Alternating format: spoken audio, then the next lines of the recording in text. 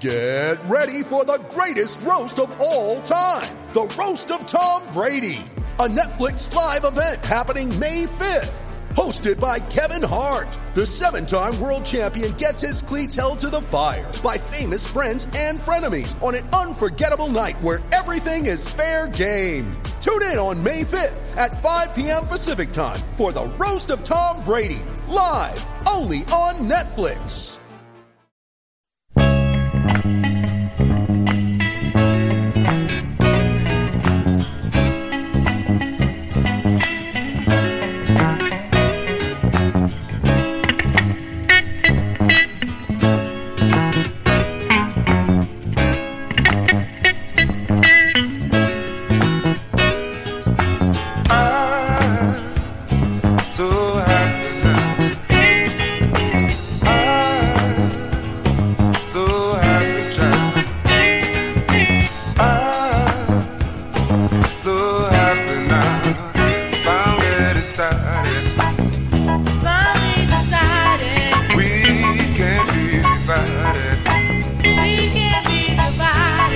Welcome back to Ball Don't Lie right here on 104.9 The Horn. Smooth Soul Monday edition of Ball Don't Lie.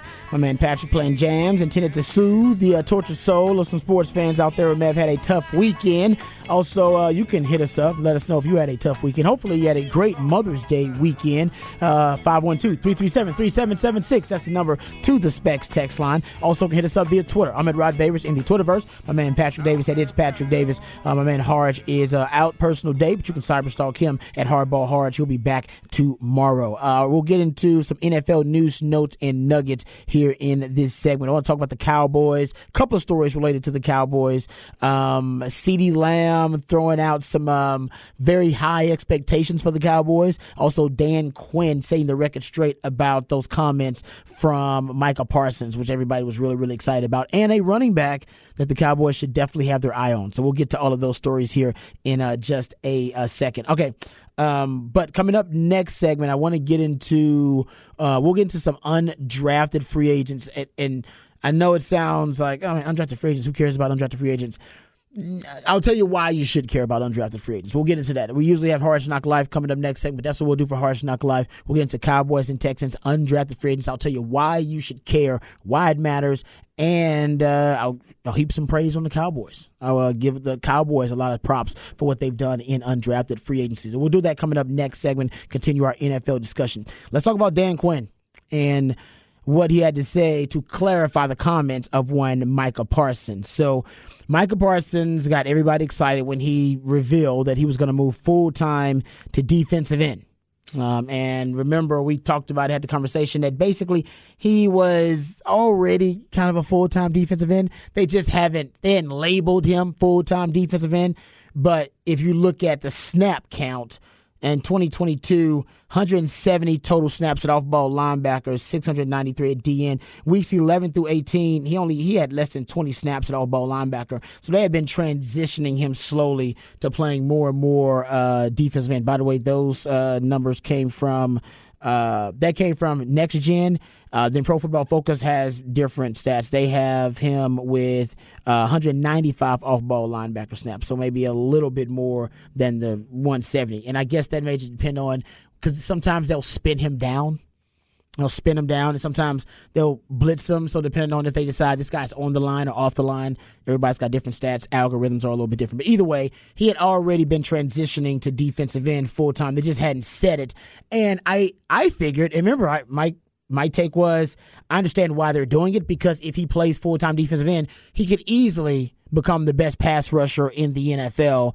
I mean, he's got 26.5 sacks in his first 2 years, and that's spending, fewer snaps than most elite pass rushers at the defensive end spot. So I understood the mindset of them doing it, but Kim Kardashian, Nicki Minaj, Serena Williams size, Cardi B size, Megan Thee Stallion size, but I have on this show championed Dan Quinn, all right, as a football theorist who is a pioneer of positionless football in the NFL right now, and how much he loves it, and how much he goes out of his way to acquire players who have a very versatile skill set, a hybridized skill set. He got another one with DeMarvion Overshawn, and I said on the show, even if you're going to do it, why tell everybody?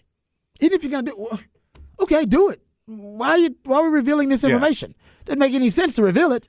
But even then, revealing it, I still wouldn't have, if I was Dan Quinn, I wouldn't have pigeonholed him to say, no, he's a full-time defensive end. When in some games, matchup-wise, it just may be advantageous to move him around the chessboard. Here's Dan Quinn. He says, when they were asking him about the Micah Parsons position switch, he says basically that, quote, he is a pass-rushing linebacker. He says, 100%. He's a pass-rushing linebacker. So if you ever need position changes, come to me, not through any of the guys. I think what he was probably trying to say is, I'm really emphasizing some pass rush into my offseason. There you go, Patrick.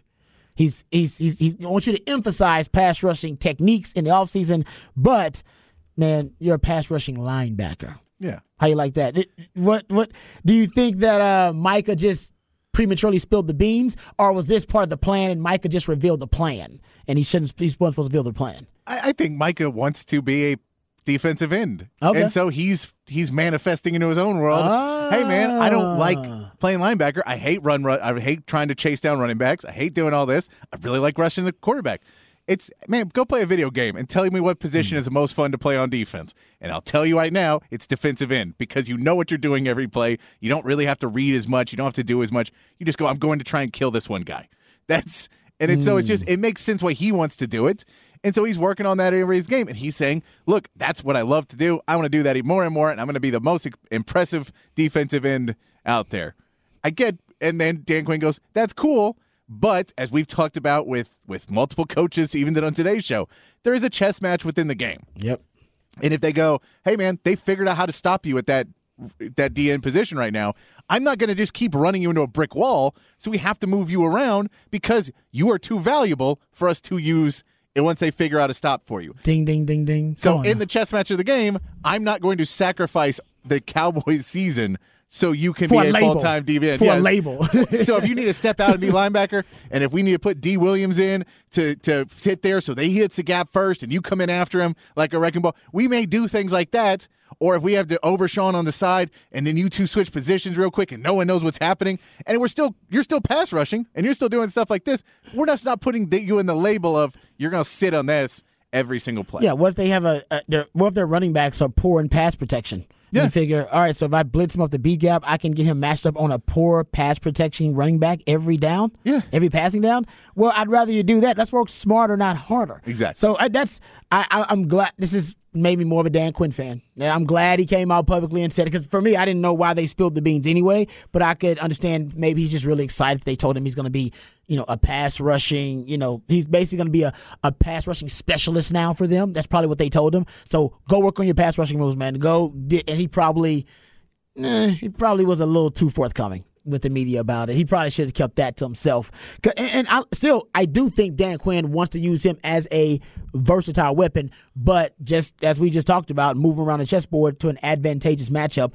But I think the numbers of him playing off-ball linebacker will continue to shrink. Yeah, they will. But now they'll be really, really specific, like game situations where he's playing that position for a reason. Most of the time, of course, like the last few years, at least a couple of years, I should say, he'll be at DN. Here's something. And let's also, if you look at awards for the defense, they normally go to DNs, not linebackers. They do. And if you want to look at who gets the highest money, it's DNs, not linebackers. There's a lot of reasons why you like to be labeled as a defensive end, not a linebacker, especially if you're playing most of your snaps at DN. I get why you'd like the label to change just semantically. But it's if you are a defense, but I think Dan Quinn's right, because he goes, dude, we want to win games. Yes. That is the main thing, and we need you not to say those things. But you know what? Say it. Go ahead, because I'm going to play you where I want to play you anyway. That is probably true. Now he wants him and Micah to be cool, and I might remember Micah loves Dan Quinn. Remember when they drafted and honestly, if you listen to the audio, Micah Parsons claims he told Dan Quinn to draft Mazi Smith. So they're really close, but you definitely don't want, you don't want to be forcing someone to play a position they don't want to play. Or make sure, remember the Deebo Samuel, Kyle Shanahan thing? If you're going to play him in a position they don't want to play, remember the whole point, at least one of the debates was he didn't want to play running back as much. He wanted fewer running back snaps. Yeah. And when they made him one of the highest paid receivers in the league, he decided, all right, you can use me how you want to use me. Yeah. Same thing with Micah. I think your point is astute, that Micah and maybe Micah's agent are telling him, dude, you need to be playing defensive end. Yeah. That needs to be the narrative out there. Use the media. The media will help you here, because when we start negotiating a contract, we're going to need the media to help us with too. And we need you to be paid like the highest defensive end and the highest paid player on defense in the history of the NFL. If we want to win Defensive Player of the Year, that's going to help us get a bigger contract. Yes. The linebackers don't win Defensive Player of the Year a lot of times. And this is rushing defensive ends do. And this is what I'll say about Dan Quinn. And this is why I think Dan Quinn still needs to be bullish on using Micah as a positionless, versatile chess piece. The Cowboys, they are the first team in the history of the NFL to lead the NFL in forced turnovers in back-to-back years since the Steel Curtain Steelers did it in the early 70s, 72. They did it 72, 73, 74. So the Cowboys are the first team to lead the NFL in takeaways in back-to-back seasons since the Steel Curtain. Now, the Steel Curtain was revolutionary for a lot of reasons, a lot of things that the Steel Curtain was doing. But the Cowboys, one of the ways that I think they force a lot of turnovers is they get a lot of interceptions. And the reason they get a lot of interceptions lately is their ability to disguise coverages. And they disguise coverages really well because they use three safeties with basically big nickels, big dimes, probably 40% of the time. And those packages allow Dan Quinn to move his different pieces around the chessboard, making it really tough for opposing quarterbacks to decipher pre-snap what the defense is doing, and then post-snap have that matchup and track with your pre-snap diagnosis. It's tough against a Dan Quinn defense because he's got all these pieces that can move around. You got safeties that can be in the box. They could drop deep. They could end up playing man-to-man. They can end up blitzing. All these versatile pieces, and Micah's one of them too. So I think that's a part of what's made their defense so unique and so opportunistic. And their interception numbers have gone through the roof since Dan Quinn's been there. And a lot of it is the disguise. The quarterbacks don't figure out quick enough, and by the time they figure it out, ball is already gone. Too late. So I think that's part of it too. Is schematically it does, and strategically it does matter to be versatile and have a hybrid like Micah Parsons. Okay. Oh, actually, do we have audio of this Andrew Whitworth sound here? Because people saw the video last week of Micah working at the Collective, the gym here in Austin, and working with Andrew Whitworth, the tackle for the LA Rams for years. He's retired now. And people wondered, like, man, that's a kind of a weird relationship. Maybe he was just working out at the gym too. Turns out, no, he and Micah have become really close, and he basically was summoned by Micah so that Micah could improve his skills as a pass rusher. Here's the breakdown on the Rich Eisen show.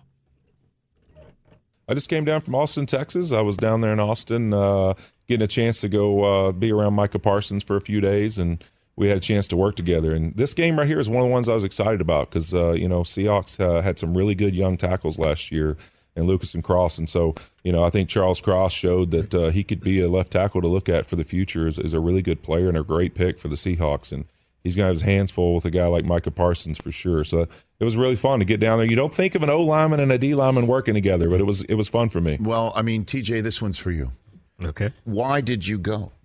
Tell everyone how you wound up going there. Micah and I have kind of kept up with each other over the last couple years. Once he got in the league, we had a inter squad practice and stuff with inter-squad practice, and when I was with the Rams, with the Cowboys, went over to Oxnard, and I got to go against him some when he was a young rookie, just and that kind of stuff. So when he had yet to even take a snap in the league. Yeah, and so he had a rush or two that we went against each other, and really nothing to the play, but just afterwards I kind of shared some feedback with him, and so over the years we just kind of text here, there, or tweet, something DM or something each other, like different things, and he reached out this offseason and said, man, would you have any interest in coming down where I train and working with me? And just, obviously you're going to have D-line coaches, you're going to have things you're going to learn from edge rush guys that you've been around.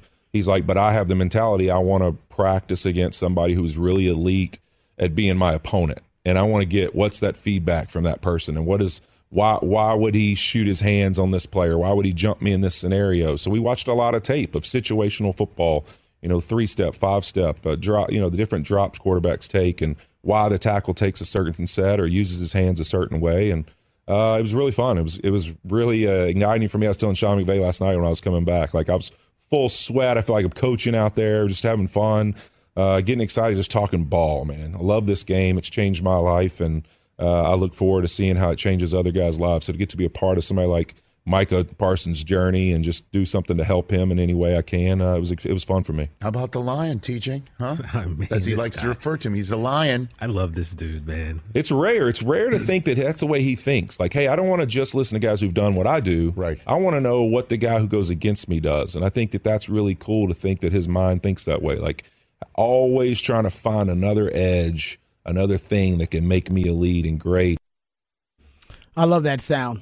As a player, one of my biggest advantages and one of the biggest factors in improving my football IQ, football intellect, some of my best friends in the world were offensive guys. Like the Wood, they're all offensive guys. Chris Sims, Bo Scaife, Montrell Flowers, Kyle Shanahan, all offensive guys. I hung around nothing but offensive guys most of college. I hung around DBs too in DBU. That was my crew, my clique. Love DBU. But my closest friends, my closest social circle were all offensive guys. And starting quarterback, which is now a head coach in the NFL. Another one that played in the NFL for years. My man Trail was a wide receiver, so I could talk about wide receiver routes with him and what routes and during different situations and the route tree and the technique to running different routes. Oh, it was. And now looking back on it, it just fed my football IQ. And I learned so much in terms of how to read the route tree, how to understand body language. Love the quote that I got from Shannon. Body language doesn't whisper, it screams. Watching the body language will tell you everything. Every sport where you have to defend somebody, body language is everything. Body language is most of it. And it's some guys can't read body language. They don't even know what you're talking about. And then some guys, they go, oh yeah, I read that all the time. And I talk to young DBs all the time and I go, you read body language? They go, some go, oh? They get that dog look on like, whoop, the head turns to the side. What do you mean read body language? You don't read body language? What do you after the initial release from the line of scrimmage? Hell, most of what you're reading is body language. You can be a football investigator and understand the situation, your alignment, your assignment, but then there's a certain sequence after the release from the line of scrimmage where body language is all you read. Sauce Gardner, I was listening to him talk, who's probably the best corner in the NFL, and he brought up body language. They were asking him about his technique. He was like, yeah, and I'm really good at reading body language. Body language. They don't talk about it enough when they're talking about DBs and technique. It's one of those very nuanced things. But either way, that was something that really improved my football IQ. It's one of the reasons I can come over and talk football with you guys the way I do. And Bill Belichick famously would have his players switch meeting rooms. There are times players from defense would go to the offensive meeting room because it does help to know how the opponent wants to attack you and how they want to exploit you. What all the different situations, the down, the distance, what it means to them as opposed to what you're reading pre-snap, what they are reading pre-snap. That's why I love coaches. I call it the Belichickian theory. I love coaches who have an expertise in more than one phase of the game. Most coaches, their entire careers, they come up, learning just one phase of the game, even though there are three. And I love some coaches who divert from that, and they end up being a coach that can coach at a higher level in more than one phase of the game, whether it be special teams and defense or defense and offense. And those are the coaches who I think, in my opinion, the ones I would prefer if I was hiring a coach.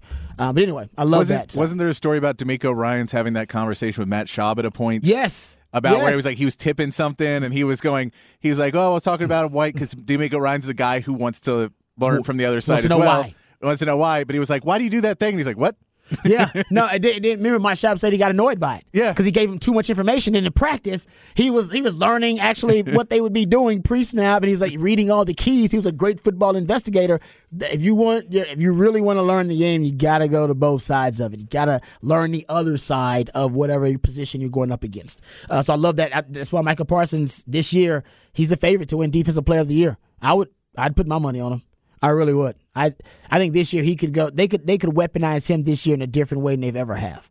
Yeah, I think especially when you talk about the additions in the offseason of Mozzie Smith and Overshawn, and then you have another year of Sam Williams that is there who put in some good snaps last year, but another season of him. I think there's a lot of guys to kind of help take the pressure, where the more pressure you can apply in other places, and the more if you get Gilmore helps out in the secondary, gives you another 0.5 seconds to get to the quarterback. Yep. How many more sacks do you get?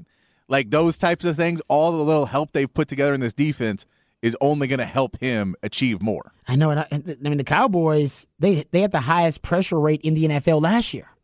So you're just trying to turn more of those, or at least Micah Parsons, I should say, had the highest pressure rate in the NFL last year, and the Cowboys were top 5 as a team. Yeah, that's what you want Gilmore, is to help change those pressures into sacks. No, you're right about that. And the truth is, I think the Cowboys they've had an epiphany.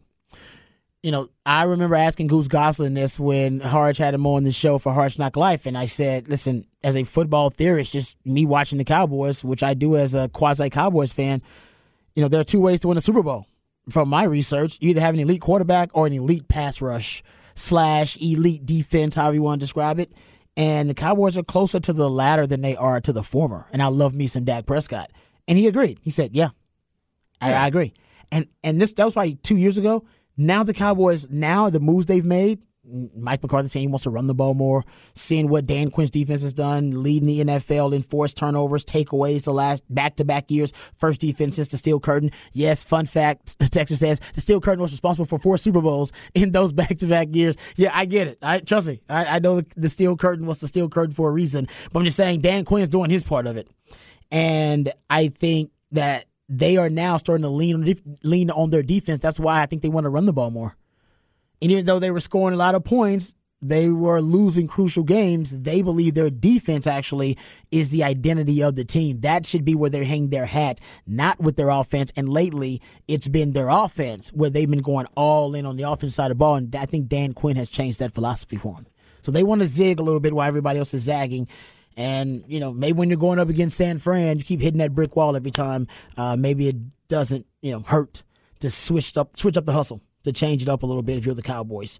Okay, other Cowboys news. That's one other story that I want to get to about the Cowboys. We'll table that conversation for the 6 o'clock because there is conversation out there that the Cowboys may be open to trading for this particular running back, one of the last, I think, options out there to upgrade the running back position for the Cowboys. We'll get into that in the top of the 6 o'clock. Coming back, we'll get into undrafted free agents. I'll tell you why they matter, and I'll tell you why, if you're a Cowboys fan, you should be proud of your Cowboys when it comes to undrafted free agency. Turns out, nobody in the NFL does it better. We'll come back and discuss it right here on Ball Don't Lie on 104.9 The Horn.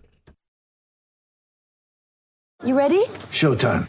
On May 3rd, summer starts with The Fall Guy. Let's do it later. Let's drink a spicy margarita. Make some bad decisions. Yes. Audiences are falling in love with the most entertaining film of the year. Fall Guy. Fall Guy. Fall Guy. That's what the poster said. See Ryan Gosling and Emily Blunt in the movie critics say exists to make you happy. Trying to make it out? Nope. Because I don't either. It's not what I'm into right now. What are you into? Talking. Yeah. The Fall Guy. Only in theaters May 3rd. Rated PG-13.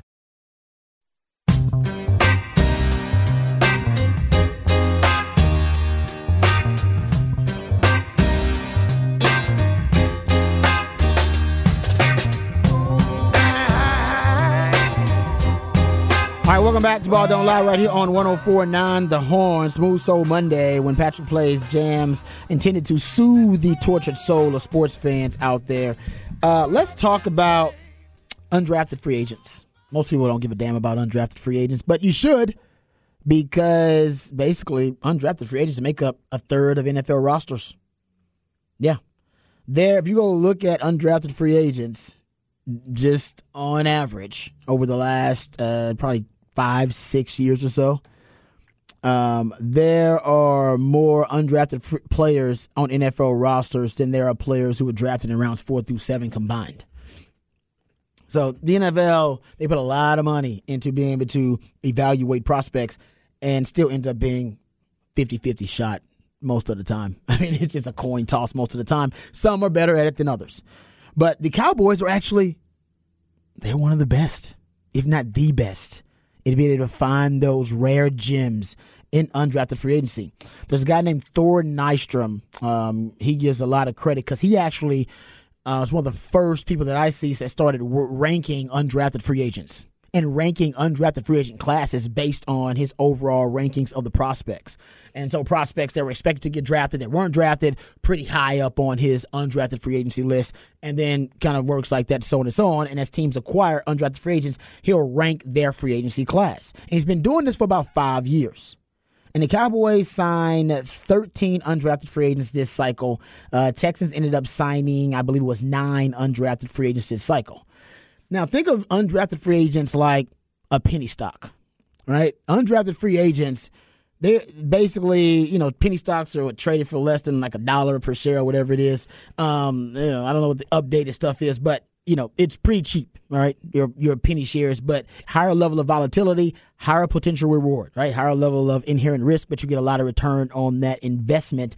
And for the undrafted free agents in the NFL, teams, they covet them because if you can find a diamond in the rough, there's probably no better value in all of the NFL. Think about it. Drafted players, you got to pay for that value. You pay draft capital. And based on where they're slotted, you're going to end up paying them through their contract. I mean, obviously, they're slotted at a certain point in the draft or a certain place in the draft, and they're paid, all right, based on where they're slotted in the draft. And more guaranteed money attached to players who are drafted as opposed to players who are not drafted. Obviously, later you're drafted, the fewer guaranteed dollars that are attached to you. So teams love to hit on these penny stocks. And if you look at the Dallas Cowboys and the ranking that the Dallas Cowboys have based on Thor Nystrom's rankings over the last 5 years, going all the way back to 2019 now, Cowboys were number 9 in their undrafted free agency class rankings in 2019. 2020, number 1. 2021, number 2. 2023, number 1. And 2023, number 3. They've been top 3 in 4 out of the last 5 years and top 10 every year in the undrafted free agency rankings by Thor Nystrom. And when you think about it, it does make sense. You go to Terrence Steele's an undrafted free agent. Lyle Collins was an undrafted free agent for the Cowboys. I mean, they've found some really good players. I mean, guys who become starters for them via undrafted free agency. And that's rare in the NFL to find an undrafted free agent that becomes a starter for you. And you can probably point out 3 or 4 examples of it in recent years just with the Cowboys. So they're really good at finding value. And we know, Cap Boy, they love to find value, right? Notoriously, Cowboys complain that the Cowboys have been a little cheap recently, right? They don't like going after free agents in the free agency pool. Why? Because free agents are notoriously overpriced if you're comparing them to the market for specific players at that position. So they don't like to pay market value or even over market value for players. That's what you do in free agency. Where you get the best bang for your buck, the draft. And even better bang for your buck than the draft, undrafted free agency. So the Cowboys are on that end of the spectrum. Undrafted free agency and free agency, they spend more money than any other team in the NFL on undrafted free agents. And they focus on undrafted free agents probably more than most, and they're really effective. As I just told you, 4 out of the last 5 years, they've been top 5, and every year they've been top 10. So the Cowboys, that's why, and recently it's a little surprising that they've gone after players in the trade market. But think about all those players they went after in the trade market recently, or at least, not to say all the players, the couple of players they just went after in the trade market. They've been great value pickups. What are you talking about? Brandon Cooks, really cheap because the Texans paid part of that salary. So you got a top-notch receiver on the cheap. When you're talking about Stephon Gilmore, got him relatively cheap for a top-notch corner. Jonathan Hankins. Didn't they trade for Hankins, I believe, during the season? Yes. He was relatively cheap. But the great value pickups, we don't know how Cooks is going to work out Stephon Gilmore. But the Cowboys are about value, like really, bang for their buck if they're going to make a trade. They don't just make blockbuster trades. And that's why they basically just stay away from free agency totally. I mean, that's why they're the most homegrown team in the NFL. Nobody has built their roster more from the draft and from acquisitions via undrafted free agency than the Cowboys. And they get, like I said, they get good bang for their buck there as opposed to the other end of the spectrum. So getting back to the Cowboys and undrafted free agency, Last year, I think it was like Marquise Bell was an undrafted free agent from Alec Lindstrom. Remember that center? He's still with the team. He was an undrafted free agent. So they've done really well lately with undrafted free agents. For the Texans on the other end, I mean, the Texans have not done so well with undrafted free agents. In 2019, they were number 12 in undrafted free agency rankings in the NFL. In 2020, they were number 23 in undrafted free agents undrafted free agency rankings in the NFL. This year, in 2020, they were number 23. In 2019, they were number 12. I went back and looked, and I couldn't find the most recent years with them, but I just find 2023. And in 2023, the Texans are ranked 12th in the AFC, 26th overall with the free agents they signed. And if you just want a quick rundown of the ones the Texans signed, Ali Gay from LSU, he's a defensive end. Xavier Valade as a running back. Killian Zaire, who's an offensive tackle. Jarrett Wayne, a wide receiver from Pitt.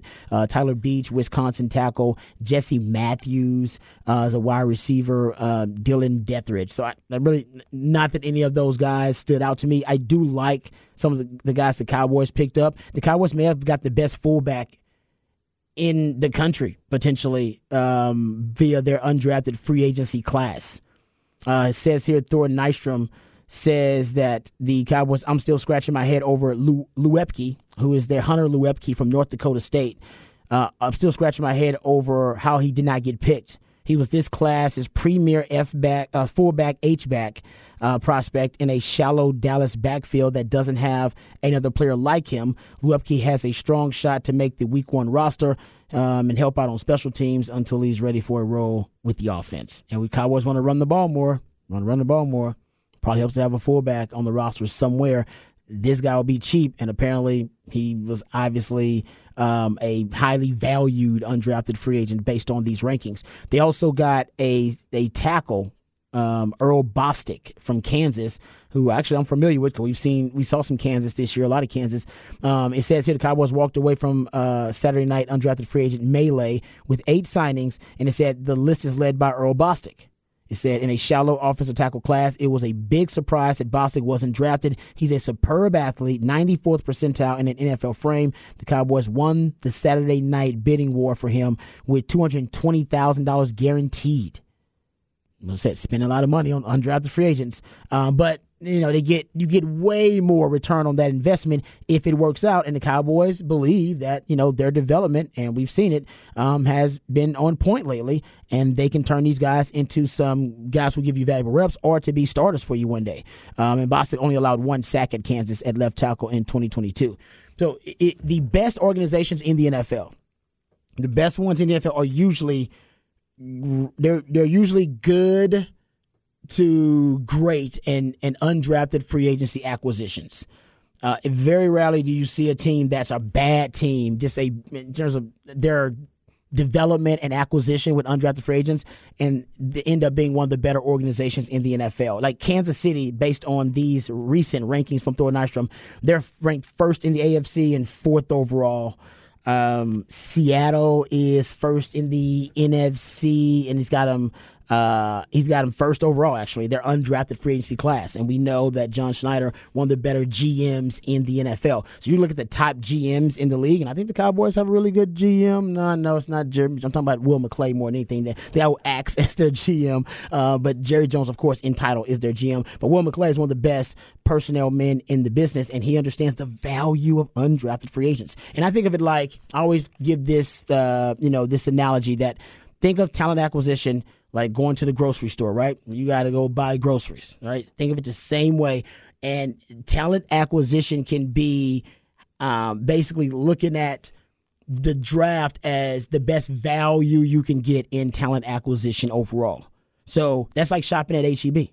That's no better deal than shopping at H-E-B. You get coupons there, even right there for you. They got the best prices. Everybody knows H-E-B. Hey, we down with you. Everybody's got their own H-E-B, neighborhood H-E-B, community H-E-B. Best bang for your buck. The free agency, which is a little overpriced, a little overvalued, your free agents are in the free agent market, that's like shopping at Whole Foods. All right? Everybody knows Whole Foods, a little overpriced. But you know what you're getting. All right? There are certain different teams that love free agency, and they always operate in free agency. And there are certain teams that decide to stay away from free agency. I don't shop at Whole Foods very often. So I want people that stay away from free agency. I stay away from Whole Foods. But that's not because I don't like Whole Foods. It's because it's probably a little out of the range of prices that I'm willing to pay. All right, let me ask you this. That's about it. When you're going for undrafted free agents, there's, of course, going to be guys that are at the top of the list for everybody, right? Everybody goes, these guys, we all had them, 7th-round pick or 6th-round pick, and they just didn't, our slot didn't come up. We didn't trade back in and get them. When you're going after them, what's your pitch to a team? Like if you're Kansas City and you're getting them, you clearly can develop and everything else, but there's no guaranteed playing time because you've got a good team. Are you really having to pitch more of, hey, this is a good team, and if you work hard enough, you'll have a practice squad spot, and maybe you can work your way up, versus the Texans who can't get these guys who are in a position where they're like, look, you could be starting for us in 3 weeks if you do well enough. Is there a reason why some of these teams are just better at getting these guys? I just think they're just better GMs. I mean, it's just that simple. It's like some teams are better and more efficient in the draft than others. I just think some teams are better at some teams prioritize it more, right? You get what you emphasize. I think some teams, the Cowboys have obviously made it a point of emphasis. They love getting value in the undrafted free agent market, and some teams, they don't have as much success, so they don't value it as much. I think it is one of the most undervalued methods of talent acquisition in the league. To me, there's no better bang for your buck, and because the NFL machine, it misses so often on prospects. You can, like I said, a third of the NFL are undrafted free agents. So there are a ton of really good players who can make rosters and who can be starters for you who are undrafted free agents. And by the way, Texas is a prime example. I mean, Longhorn fans, we know that the undrafted free agent market in the NFL is a lucrative one and a robust one because the 40 acres has essentially been a fire sale. Right? Essentially, the NFL has looked at the University of Texas as one of the best bargains in terms of undrafted free agency acquisitions in the NFL because it's a lot of talent that's got a really high upside that goes underdeveloped. There were 33 Longhorns who played in the NFL last year. 13 of them were undrafted free agents. So it tracks with the number I just gave you. It tracks exactly, and the Longhorns are no different. And the Longhorn, I think, development is getting much better, no doubt. So I do think you'll have a drop in the undrafted free agents that are produced from the 40 acres because now you're turning some of those guys into late round draft picks. Like a guy like Moro Ojimo might not have gotten drafted, a couple of years ago with the talent development at Texas. Give Bo Davis and give Sark some credit. They developed him to the point where a guy like him, guy like Keandre Coburn, they're NFL players who actually got drafted. They're probably undrafted free agents who also can make rosters a couple of years ago, right? And we've seen that here at Texas. So to me, Texas is a great example of the bargain basement kind of value you can get from undrafted free agents because we know these guys are good players, but they go undrafted because either they're undeveloped at the college level or because they're just overlooked from the pro level. And like I said, there's no better value out there. If you look at value of undrafted free agents compared to a strip club, right? Best value in a strip club is still taking your dollar. It's the tip drill. Take your dollar to the stage. You get you 30 seconds to a minute of some attention from the girl on stage. It's a beautiful thing. Still the best value out there. And I hear, even with inflation, you can still take a dollar. A dollar is still acceptable. It ain't like the tooth fairy who the inflation just goes up and now it's $5 a tooth. No, I still think you take a dollar to the stage and you'll still be good. That's the best value. That's the draft. Right, that's your NFL draft pretty much. The best value in terms of what you can get, the bang for your buck. And think of free agency, that's like going to make it rain, right? It's overvalued. You're not getting the most bang for your buck. I see a lot of guys go to the strip club and they make it rain. They just throwing bills on the stage. It's fun. It is a lot of fun. And it's fun to go out there in free agency and be a big spender, but you'll probably regret it later. Like most guys in free agency and like most guys that make it rain, you'll probably regret that later. You're not getting much bang for your buck there. That's a waste of cash, right? And not very good value. That's the word of the day. And if you go look at, the draft, if you will, like I said, that's the best value. But undrafted free agency, think of the trades, because trades another great value. Cowboys are now recognizing that. Brandon Cooks, Stephon Gilmore, that's better value oftentimes than free agency. And it can be as good, if not better, than the draft. The Rams showed you some of that when they were able to win the Super Bowl, and they made a lot of big-time blockbuster trades. The Cowboys getting Brandon Cooks for cheap, getting Stephon Gilmore, that's a great trade. That's like a lap dance. Lap dance, you can negotiate a little bit. You know what I mean? Like, hey, you know what? 2 songs instead of 1, 2 for 1, whatever you want to do. There's a little negotiation there, so you can kind of negotiate, extract the value out of a situation. But there's still nothing better than undrafted free agency. Think of that as like knowing the stripper or dating a stripper, which I've done. You get free lap dances. That's the best value in the house, and that's undrafted free agency, baby. That's what the Texas Longhorns have been doing for the NFL, giving out free lap dances. Just giving up great talent and guys not getting drafted. Hey, I'm all for free lap dances, but you got to extract the value, and that's what the Cowboys do better than anybody else in the league. Don't get it twisted. They're the best team in the NFL at drafting in the first round, and they're the best team in the NFL at acquiring via undrafted free agency. They just got to put it all together. And as what did Jerry Jones say? The draft is not their problem. Coaching is their problem. He laughed, but he wasn't joking. We'll come right back. This is Ball Don't Lie, 104.9 The Horn.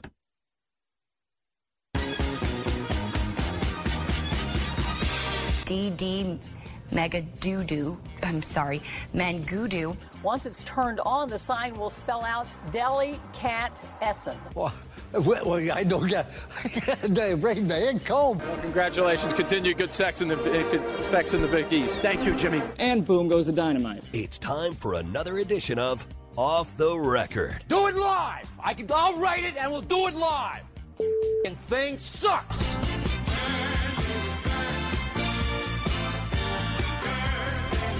All right, welcome back to Ball Don't Lie right here on 104.9 The Horn. We didn't mention this, but last week it became a story and then kind of died down. And then, I think that it basically just kind of fell to the wayside, basically kind of off the radar over the weekend because all the other stories really kind of overtook it. But the Tom Brady story is really compelling. So it was reported last week via an ESPN report that discussions between Tom Brady and the Raiders have been going on for weeks and could soon be reaching a resolution. It said it's still an extremely sensitive and fluid negotiation. Brady's investment is expected to be passive, making him a limited minority partner. But a source with direct knowledge of the situation says he would not have any operational control or authority over the club in business of football matters. But it has been reported that the Raiders are willing to allow Tom Brady to buy into ownership. Like I said, limited ownership and ownership. If you're Jimmy Garoppolo, you got to be thinking, dude, you couldn't go to any of the other 31 teams would have loved to have you. You got to come to the Las Vegas Raiders where I just came. What? I mean, he's just going to be hanging out. Man, Jimmy Garoppolo's like, I can't get away from this guy. You can't keep doing this. Tom Brady. Man, he wanted to be the Jackie Moon of the Miami Dolphins, and then turns out we know how that worked out. Yeah, tampering in the kibosh. I think he's just has made some not great financial decisions, and he knows he's one of those guys that keeps getting into situations where they're like, "Hey, man, this is the best way to make money," and then he did crypto, and when people were like, "Man, this is the best way to make money," and he lost some money, and then what a great way to keep your money is not get divorced, and he got divorced. Yeah, and so I think he just had some not great. But being part of ownership in the NFL, one of the best ways to make money. So I think he's trying to make the right decisions monetarily. Yeah. And so he's just doing it. And he knows the Raiders because he's got the ties to Dana White and UFC and all those things. I think there's ties there where he knows, hey, I can be a part of this, where I can be kind of a spokesman because no one likes Mark Davis really. So they need some good press. You're right about that. And they still have Josh McDaniels who likes me. And so I can kind of come over and hang out, and I'll be more of a face, even though I don't really have any power or any major investment in there. But they just need a guy to be that people like over there. You're probably right about that. The likability factor. I agree with you on that. And speaking of likability, we know Tom Brady is liked and loved by Patriots fans. Turns out the Eagles-Patriots game, Week 1, the NFL's most expensive ticket right now. Okay. Yeah, the average ticket price for that game is $807, according to ESPN. That's for more than any other average ticket price so far of the 2023 season. Is that in Philly? I think that is at Patriots. Because I think that's the Tom Brady. They're gonna do a remember. Oh, okay. Yeah, it's kind of remember when. Because the Eagles are gonna beat the crap out of the Patriots. Oh, probably so. Because we know that Bill Belichick defense has become really good by the end of the year, but usually early in the season they're not great because Bill Belichick's throwing so much stuff at the wall, and then you're playing against a really, really good Philadelphia team.